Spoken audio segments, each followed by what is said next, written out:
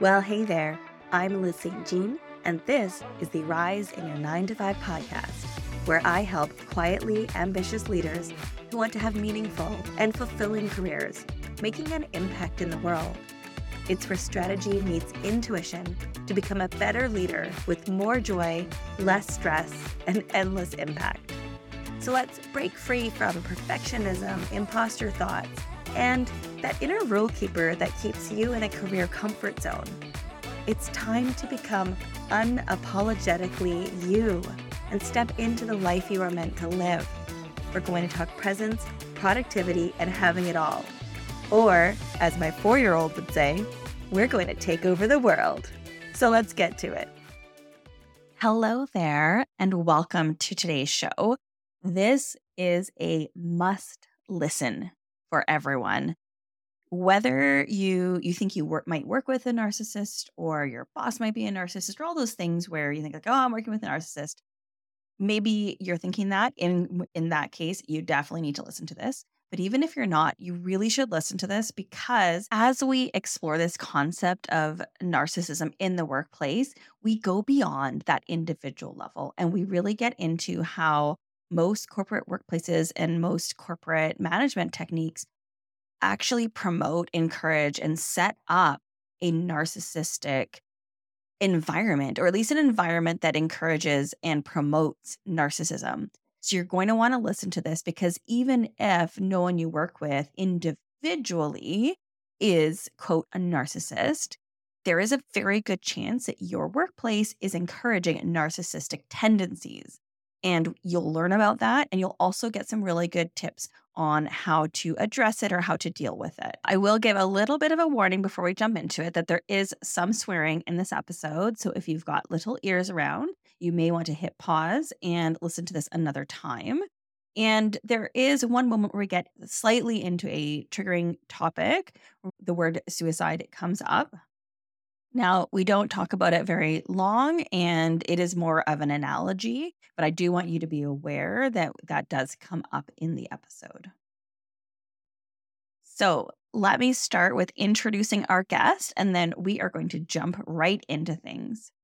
So Nisanka Wickramaracci is a trauma-aware life coach. She's a holistic practitioner. She's a mother, a poet, a writer, and a narcissistic abuse survivor.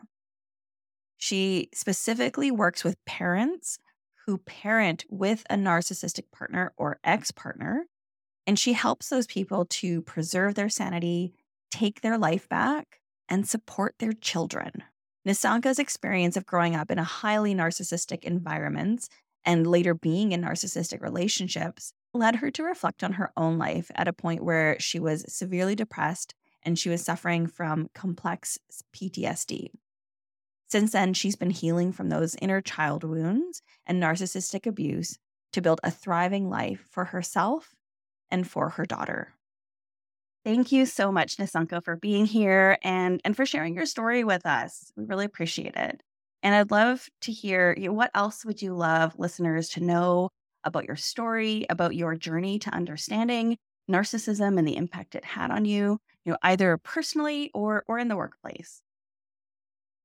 I think we pretty much summed it up, but I just want people to know, and I'm not trying to end kind of conversation here or bring this conversation to a closure, but I want you to open this conversation with the hope that whatever it is happening in your life right now with narcissistic people, there is always a solution to that. Yes, I love it, being solution oriented, even in the face of something that can be as difficult as narcissism. So one thing I wanted to talk about right off the top is that you often hear people talking about themselves or others. And honestly, I've caught myself doing this before, referring to themselves, oh, I'm a narcissist. Oh, I'm being a narcissist, right? And they're not usually referring to an officially diagnosed disorder. They're probably not referring to real narcissism. So I'm wondering, when you're talking about narcissism and narcissists, what do you mean? Like, what does that mean? Okay. I'll start with why we actually end up referring to ourselves as narcissistic people, because often there is this myth about narcissistic people being overly confident and grandiose. And that is one aspect of narcissism. So whenever we kind of pay attention to ourselves. And this also goes back to the mythical story of Narcissus, who fell in love with his own image. And that's how the word narcissism actually came into being. And so we bring in relevance into our own stories. Oh, I'm just such a narcissist. Wanting our needs met and celebrating our own success and beauty and, all of that. None of that is narcissism, by the way. So I'll start with that. Feel free to blow your own trumpet and celebrate yourself and achievement without feeling guilty that you would end up being a narcissist. So let's do that. Narcissism is a cluster of behaviors. It's a cluster of behavior that leads to the people in this particular person's life being abused as a result of the way they behave towards this people. So there are sort of five main things that it's easier for you to remember. One is lack of empathy. So it's not like not having empathy at all. It is lack of empathy. So narcissistic people can mirror certain level of empathy. They can go, oh, poor you. Oh, I'm so sad. But that's as far as it goes. The next moment they will be like, oh, have you got the report ready for me? It's all right, your grandmother died, but have you got the report ready for me? So that's the cognitive empathy. They don't have the compassionate empathy, emotional empathy. So that's number one. Number two is they're very entitled. So you might have work colleagues, you might have bosses, leaders, suppliers, people, customers, that you are dealing with. Very entitled. They're very entitled to your time because narcissistic people want four things at any given time. They want at least two of these four things. One, sex, one, service, security, and supply. Those are the four things that they want at any given time. If you can provide two of them, and then they're quite happy. So they feel very entitled to two of them at any given time, whether your time, service or anything. So entitlement. And the other thing is they are vindictive. So if they don't get what they want, how they want it, then you can see punishment, destroying your reputation, discarding, all of this, insulting you, playing other people against you, pitting people against you. So that they will go on a rampant of, just very destructive behavior. Some people end up being completely destroyed and losing their careers because of these people. So that vindictive behavior. They also have rage, dysregulated behavior. So they're constantly living um, trying to maintain their sense of grandiosity. According to Professor uh, Sam Buckland, narcissistic people become narcissistic in their childhood as a result of childhood trauma, particularly with their mother, not being able to be in tune with their needs. And they're therefore, as a child, narcissistic people, when they were children, this is the phrase that Dr. Wagner used. He says, commit suicide emotionally. So they completely disconnect and commit suicide emotionally. So they forget they suppress their emotional needs, but as a result they create a sense of grandiosity to compensate what they don't have and what they've not received. So what this means is, right, they live in the sphere of being attacked by other people all the time. So they're rageful, they have this dysregulated, they feel attacked, they feel like everybody's after to get to them. If you think about boss, and if you're a very talented person, instead of celebrating your talent, if this person is a narcissistic person, they will actually start undermining you, putting you down and constantly criticize you, invalidate you because they feel attacked. And, so, and then they also have rage. So you will have some of these people shouting, screaming, swearing, all of that. So that's the rage.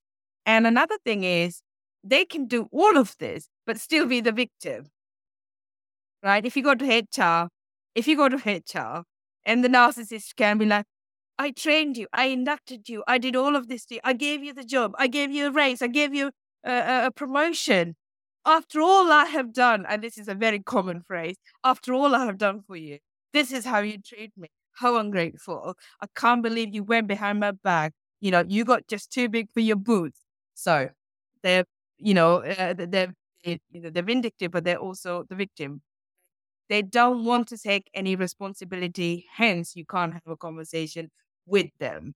So those are the kind of main things that you will see. So if you think about double standards, yeah, narcissistic people are always like double standard. They want you to understand them, you to communicate with them, you to empathize with them, you to be kind, but they want it for you.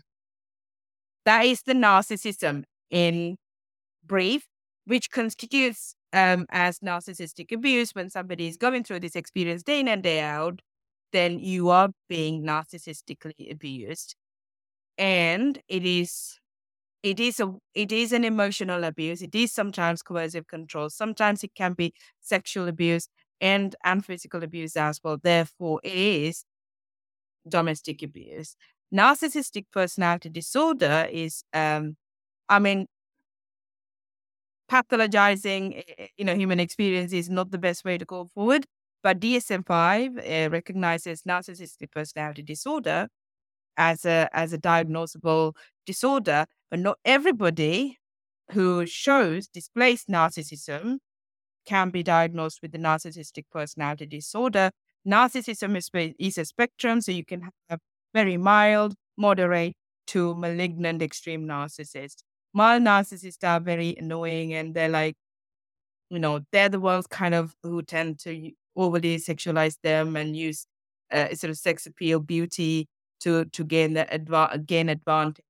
Moderate ones are the ones that you have enough good days to keep you hooked, and the bad days can leave you traumatized.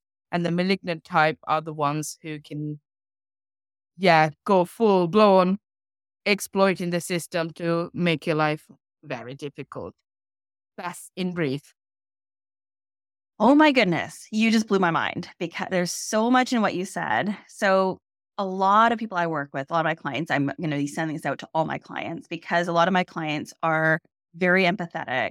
There's a term called high self-monitors. So people who are very aware of how they come across and being my people are very empathetic and also very positive, want to make positive contributions. And they're in a lot of workplaces where I don't think I ever really looked into narcissism in the workplace, but everything you're describing, like that is what they're coming up against. So can you speak a bit to that? Like the person I just described who's, very positive, very warm, wants to make the world better, right? They're very aware of how they're coming across, very highly emotionally attuned, emotionally intelligent, but also with that high self-monitoring, like take it on themselves. What's going to happen for that person if they are working with people who have these narcissistic traits? Oh, what will happen to them? It really depends on the kind of the situation, but I'll generally give you an idea. So these people will steal your ideas, will present them as their own, but they won't even regard you. They will dismiss you. There is a process, by the way. So I'll take you through the process and you'll probably recognize yourself in this process. The process is they'll love bomb you. So if that's a company's culture, by the way, we are in these situations, particularly at workplace, because we promote narcissism at workplace because we think that high achieving, don't give a penny about can I swear? Yes, you can absolutely swear. So like people don't give a shit about, like there are some people who don't give a shit about the human beings. And, when somebody falls pregnant and they're considered as a liability, some of these companies, for them, these regulations that we have in place is quite unfortunate. It's like it's such a headache for them. So going back to it, but that's not how it starts. Because if you go to an interview and you see this straight away, like, well, we don't care about you being pregnant, da, da, da, da. If that's how they come across, you're not going to accept the job. But that's not how it is. Just like in a personal relationship, you're going to be love bombed with a whole lot of benefits, this, that, and the other. And we have this culture, you can help yourself to the cafe, free food. And, we have free gym membership and we go on annual trips. And, there is all of this love bombing, right? To begin with, you'll be amazing. You will fit into our team really well. We will give you a proper induction and all the rest of it. Okay. So I know the drill because I was in management once in one of these compound companies. And okay, so next, narcissistic people then actually data mine about you. So they will watch you very carefully. They've got a knack for data mining, right? They will get close to you, will get you to kind of sort of not release, sort of relate to them and talk a little bit about yourself. And, especially if it's your immediate supervisor, you're actually having a bit of a personal relationship as well through supervision and stuff like that. Then you will end up talking about your personal life a little bit, boom, right? So you're kind of in their depth, kind of through this information. And then next is they will gradually start devaluing you, right? Well, and it's a bit like, um, start nitpicking a little bit. Nothing is ever good enough. You'll be made to do that again. Micromanaging. So that's the devaluing phase. That's the second phase. So the third phase is narcissistic, and you kind of tune into it. You're not going into this. You don't want to feed into it. You're resisting. You're challenging. That's it. You are no longer a supply for them. You're no longer prepared to serve them. Or you get pregnant or you get unwell and, something happens in your life that, affects the productivity. And for the narcissistic person, you're at the discard level. They let you go kind of thing in their mind, because you're never a person to them. You're never a human being to them.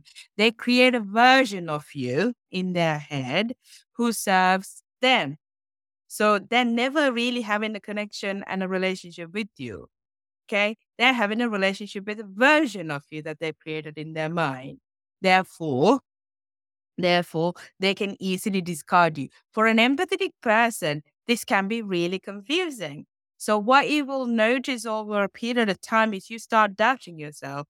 You start feeling fearful of presenting a report or doing a workshop or going out there and doing a public talk, whatever it is, that job that you're doing. You start becoming really fearful and doubtful about yourself.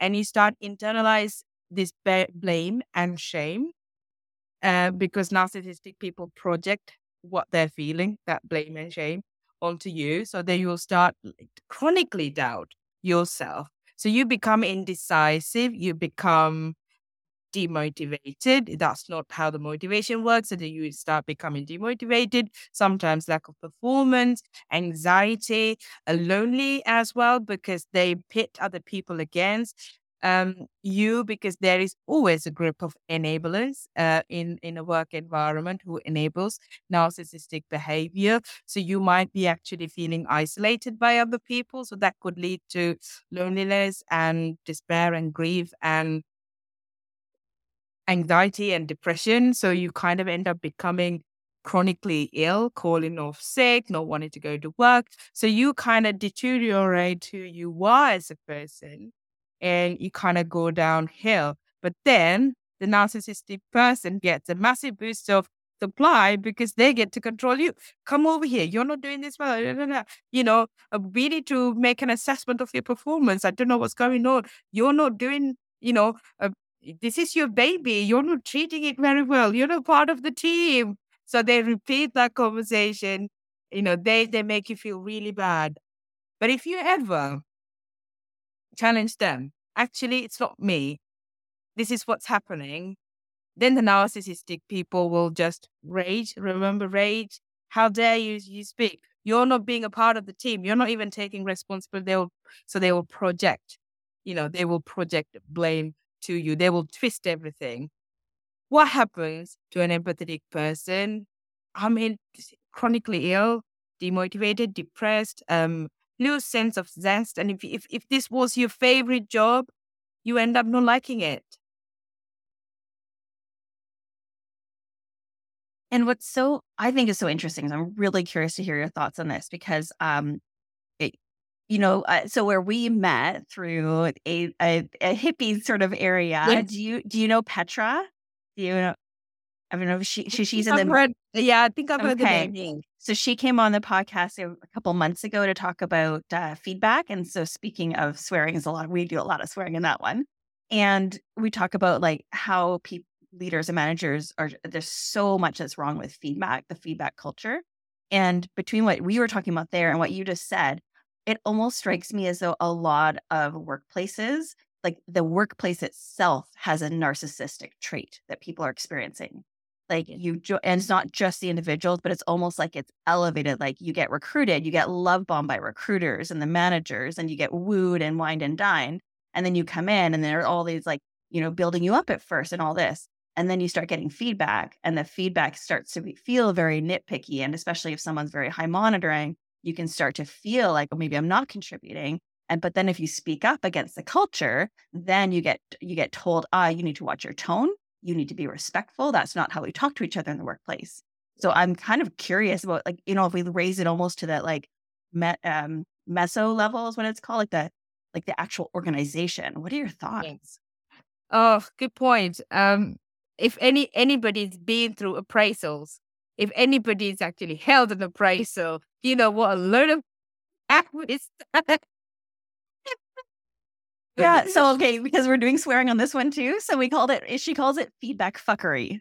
It's like there's all this feedback fuckery all around in the workplace. And it's just so, and Gallup says this, manager tools, like most managers. And also this is where it kind of raises above the individual kind of a quote narcissist. Like it's almost to no fault. Like they've never been taught how to do it well. And most of the HR training, it's a very patriarchal process of leader knows best. I'm going to evaluate you and tell you what you're doing wrong and need to improve. Yeah. There's no collaboration there at all. So if you think about it, I mean, if you want to address this, you need to address the entire culture, which is difficult. So you need to have people on top investing in HR culture, investing in the culture, investing in the recruitment culture all around to change this and not tolerate the workplace bullies, because narcissist is a workplace bully. Narcissist is a workplace victim, because you also have all sorts of narcissistic people. So often we talk about, like, I have a feeling some of you might be picturing a bully kind of personality, but you also have a different type of narcissist. That's the victim. I can't believe it is happening to me, so and so didn't give me a promotion, because they feel so entitled to a promotion that they want to do anything. When they don't get it, they're like, oh, you got the promotion because you're sleeping with them, or all sorts of things, like they will accuse you and they will steal your thunder. They will actually then undermine you and your hard work, because they feel victimized by it. I mean, again, I've worked with these people, and I can tell you, it's not a very healthy environment to be in. So the question you ask is, what do I say about this? The culture has to change. The culture has to change. And I'm not a HR person. I'm not in the leadership kind of coaching either. But here's the fundamental thing, or the foundation of it all, is you're dealing with a human being. You're dealing with a human being. This whole bullshit story about leave your problems behind the doors when you walk into the office space and be productive, that is absolute load of bullshit. Reason being, you're walking with your nervous system into the workplace, right? Unless you have a special locker where you can leave your nervous system outside the office and like pick it up when you go home. Yes, that will apply. So you're dealing with human beings who are living in fight or flight or trauma response the whole time, in chronic flood of cortisol all the time, right? So imagine doing a feedback session with a person who is in this. But it's also, as human beings, hierarchy is okay. I'm not saying hierarchy is not okay. Sometimes there has to be somebody who needs to be held responsible. If you think about the army, there has to be a general who is commanding it. Otherwise, it goes to pots, right? So the hierarchy, I'm not criticizing the hierarchy, but What is the meaning in your company that you give to the hierarchy? Does hierarchy mean power? That's the problem. Does hierarchy mean responsibility? Then you might actually be onto something healthier. I love that hierarchy as responsibility and being clear on what that responsibility is.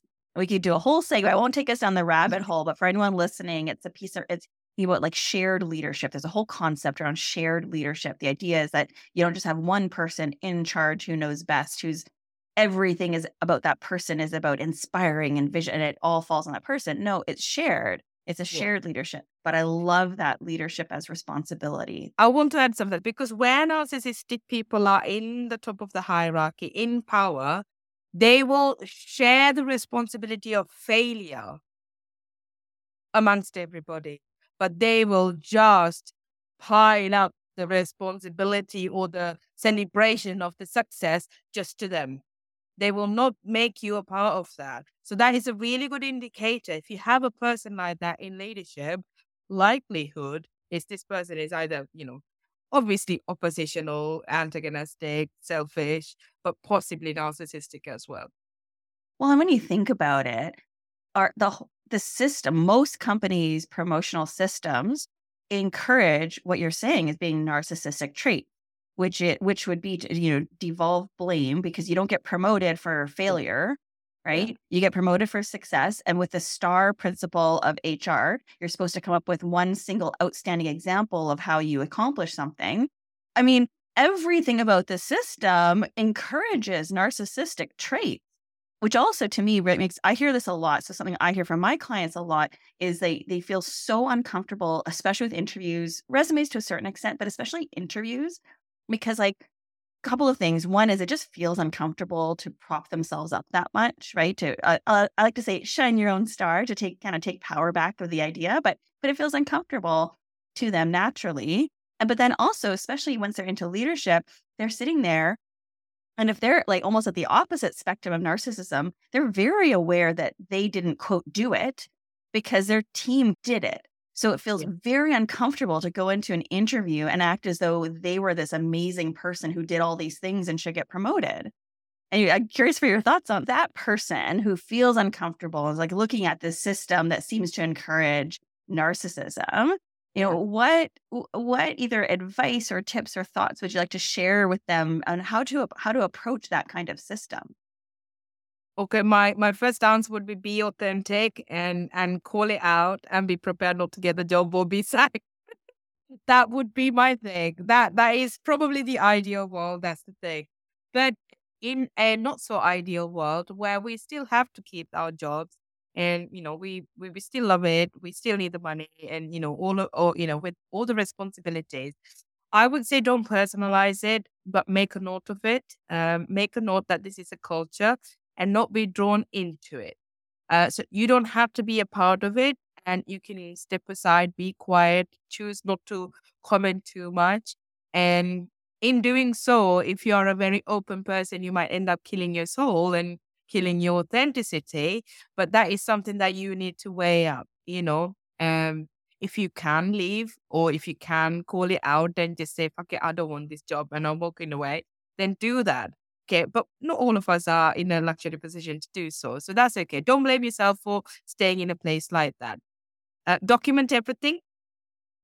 Document evidence for two reasons. One, when you want to successfully challenge something, a person, a colleague, a boss, or even HR or a company culture, company as a big culture, then you still need documents. You can't go to a HR and say, oh, I think this person is narcissistic. Or you can't go to HR and say, I think I'm in a narcissistic culture. I think the moment you say the word, you lose your audience anyway. And then you will be perceived as the narcissist. There's that danger. So be careful, be cautious. So document.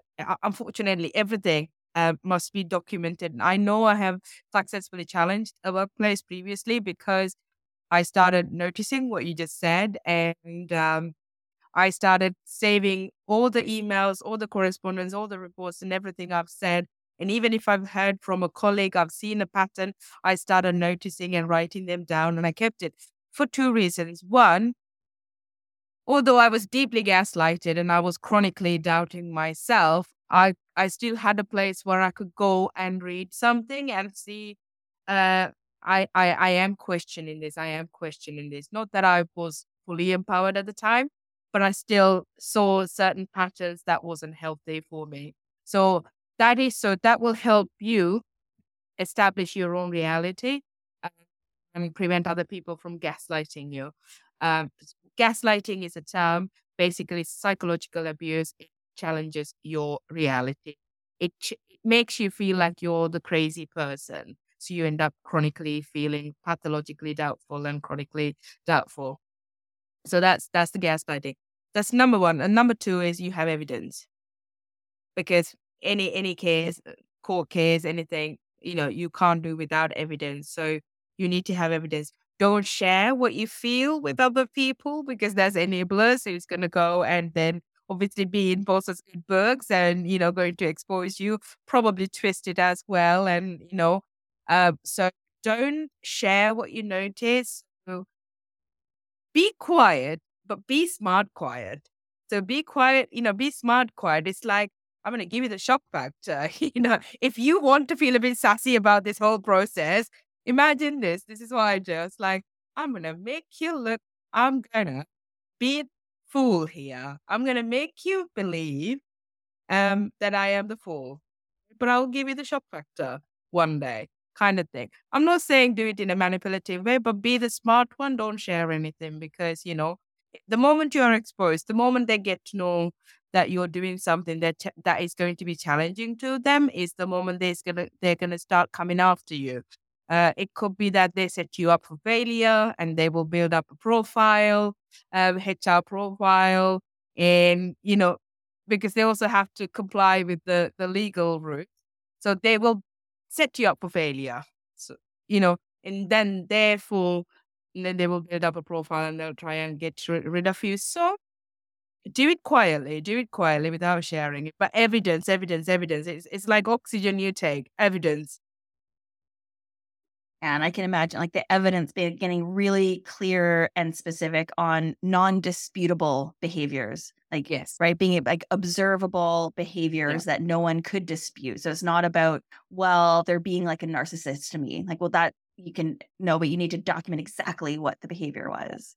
Writing evidence, it's got to be factual. So I can share a tip or two. It's date, time, exact time, exact date, exact time, and then you write the incident in a very factual term. A expressed within inverted commas this, and I challenge. No, I said this, and then you express it. You write it down in a very factual way. For example, so I've got like ton of training on safeguarding and child protection. So I worked in teaching, and so how you record everything is it's very factual. There's no emotions involved. There's no opinions involved. There's no other perceptions involved. You do not interpret data, you just simply present data. That's best evidence. What I'm thinking about, because I do often hear people, and people can't help it, but they end up interpreting motivations of other people. So it would be that as well, right? Is there? Yeah. Are you able to? And I know I'm kind of putting you on the spot here. Are you able to give kind of an example that would be of what it would sound like to be very factual in the workplace? Yeah. Okay. Let me just give a couple of seconds and let me think about something. So back in the days, I was diagnosed with severe depression and anxiety. One day I ended up in the A&E because I was actually driving to do something, but I somehow, long story short, I ended up in the A&E because I turned the car and I went to the A&E. And from the A&E, I was waiting to be assessed by the crisis team. And this is when I was in a managerial position. And I wrote an email, 2 o'clock in the morning, by the way, waiting, sort of frantically, panically writing an email to my boss saying, I'm really struggling. I don't think I can do this anymore. I come to work the following day because that's what I used to do, like shake it all up and, crisis team send me home. So I went to work and my boss found the email and and somehow made it look like, and I would say gaslighted me to believe that I'm not well enough to be there, and I actually wasn't well enough to be there, that I want to go home and rest. But made it look like I wanted to leave work. That's not what I wanted. I wanted to rest. Long story short, they gave my position without my resignation to somebody else, right? Because they somehow put the words into my mouth, you know. So here's what I did, right? No interpretation, right? I wrote the day incident attached to my email that I sent 2 o'clock, doctor's notes that I was in there. So gathered all the things there. And I said, so and so came up to me and informed me that they have been offered the position. I have not yet given my resignation. I am still under the contractual obligation that I'm the manager. You know, there is no evidence that you can provide that I have resigned my job. I have somehow sent this email 2 o'clock under stress, distress, waiting to be assessed by crisis team. At no point in my email you can see the word I want to leave work. I've mentioned I am struggling, but I was referring to my mental health state that I was actually struggling. So that's how you present. So if you were to interpret and give your own interpretation, you're discarding me, you're not treating me well, you're discriminating me. That's your interpretation. That interpretation is for the HR to make. That is not for you to make. That is for the professionals to make. I think because we get so emotionally attacked in these situations, we feel so discarded. We go into this dysregulated, angry place. We end up writing these long emails like, you're not treating me well. But unfortunately, then that brings questions back to you about your motive. Because it's a dirty game, by the way. That's the reality. We don't want it to be, but it is, right? Even the HR is a bit of an umbrella term to cover up a lot of toxicity in our world. Sad. So interpretation would be, you're not treating me well, you're discriminating me. That's your interpretation, but leave that for the HR to make. You're Just not keep saying it. that. Yeah. Just keep it absolutely factual. I love that. So we've talked a lot in the power situations, right? If Yeah. your boss has these traits or at the workplace level has the traits. But before we started recording, we talked about something that I thought was super interesting because you were flagging that you can see these traits at all different levels, not necessarily people in power. So I'm curious to pull on that thread. And so for people who are working with people with narcissistic traits, right? Either the colleagues or, like you say, your suppliers or your clients. And especially curious where use the term a vulnerable narcissist, how that might show up for people and how to address that. Okay. Vulnerable narcissists are really, really difficult to spot. Okay. Because they're not the grandiose one. They're not the one who goes and says, I'm so great, I'm so charming, I'm so charismatic. They're not the kind of people who do that. Okay. They come across like, I'm just so humble. This is my humility. I'm just so empathetic. I'm so kind. I've just been victimized by a lot of things in my life. So as an empath, you all almost like, oh, you want to just go and hug and make sure that we also have, by the way, we're all trapped in that drama triangle, and we do that all the time within 30 seconds, So we also want to go and like rescue them and comfort them. And that's our nature as empathetic people. So the best thing to do in this situation is, this may sound a little bit woo-woo, but we do need woo-woo in our life. And woo-woo is science, by the way. Pay attention to your body. You will feel heavy. With the vulnerable narcissistic people, you will feel their energy is very heavy. So you will end up feeling that heavy, heavy, heavy energy. And this sort of odd feeling, something's not quite right, something's not right, something's not right. Your body will tell you any given time whether you're with the right person or you're with the wrong person, whether this person is danger, not the good or bad, that's not how we need to interpret the situations. But whether this person is healthy for you or not healthy for you, your body will always tell. There is that odd feeling, a feeling in your gut that something is not quite right, or you might lose your sleep overnight. You might wake up thinking, I don't know. But what we do is we tend to justify, and the moment you justify, catch yourself. Vulnerable narcissists are people that will need the same four kind of things that I said one earlier, but they do it not by sort of being very grandiose about it, but by being a victim. They will suck the energy out of you. So you will feel drained with these people because they're constantly a victim. Oh, I've been treated so badly in my childhood. I just don't know, you know, one thing that they will come up with constantly. So as empathetic people, you'd want to look after them, you'd want to empathize. But the next thing, oh, I just can't even do this because I've never had a chance to learn. Right. That's another thing.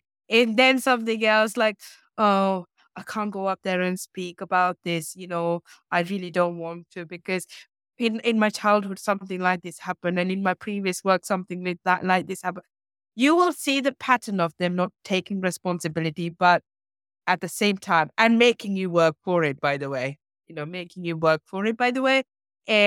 But at the same time, they're not doing it in a sort of grandiose way. They're not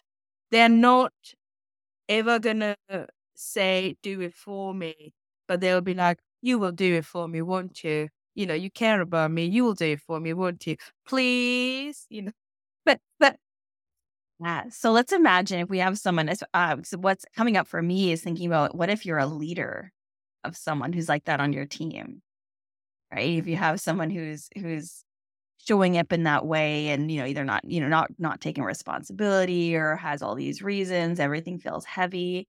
Do you have any tips for that leader of someone who's facing that? oh my God, yes. I was just thinking about it. Okay. Again, evidencing everything. I'm just kind of trying to put myself in the leadership kind of position at the moment.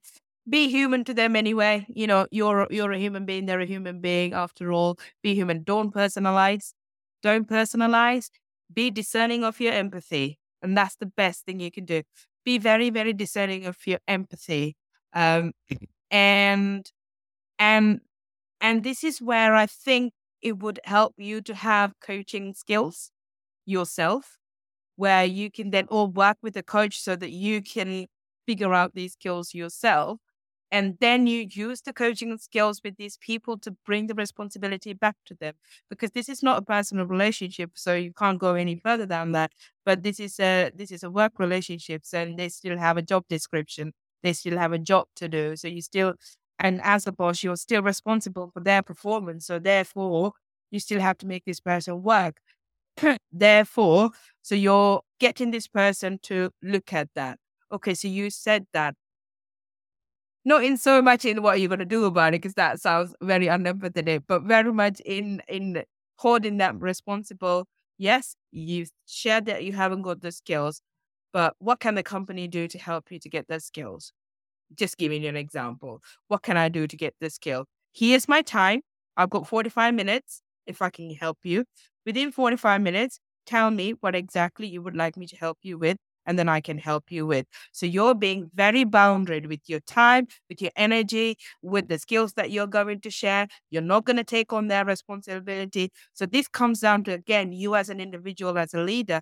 If you're a rescuer, which I used to be, if you're a rescuer, then you're going to be like protecting that person from the head down, and you're going to take on, and you're going to change the roles and everything. If that person can't do that job, and it's that person's responsibility to go, I can't be in this position anymore, I'm going to leave.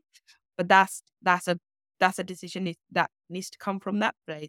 So you're going, here's your job description. What can we do about it? All right. What skills do you need? When are you going to, how much time are you going to commit to it? So very much giving the responsibility back to them. Be discerning of your empathy, boundaries are very important.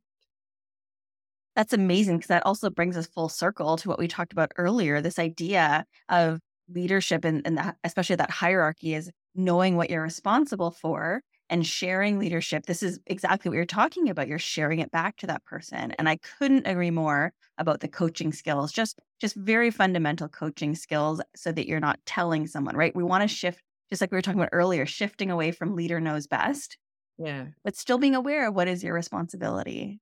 That's Yeah. Exactly. fantastic. Okay, well, thank you so much for all of this. There's so much food for thought. I am going to be sending this out to a lot of people, generally speaking, but also all my clients. Like, you need to listen to this right now.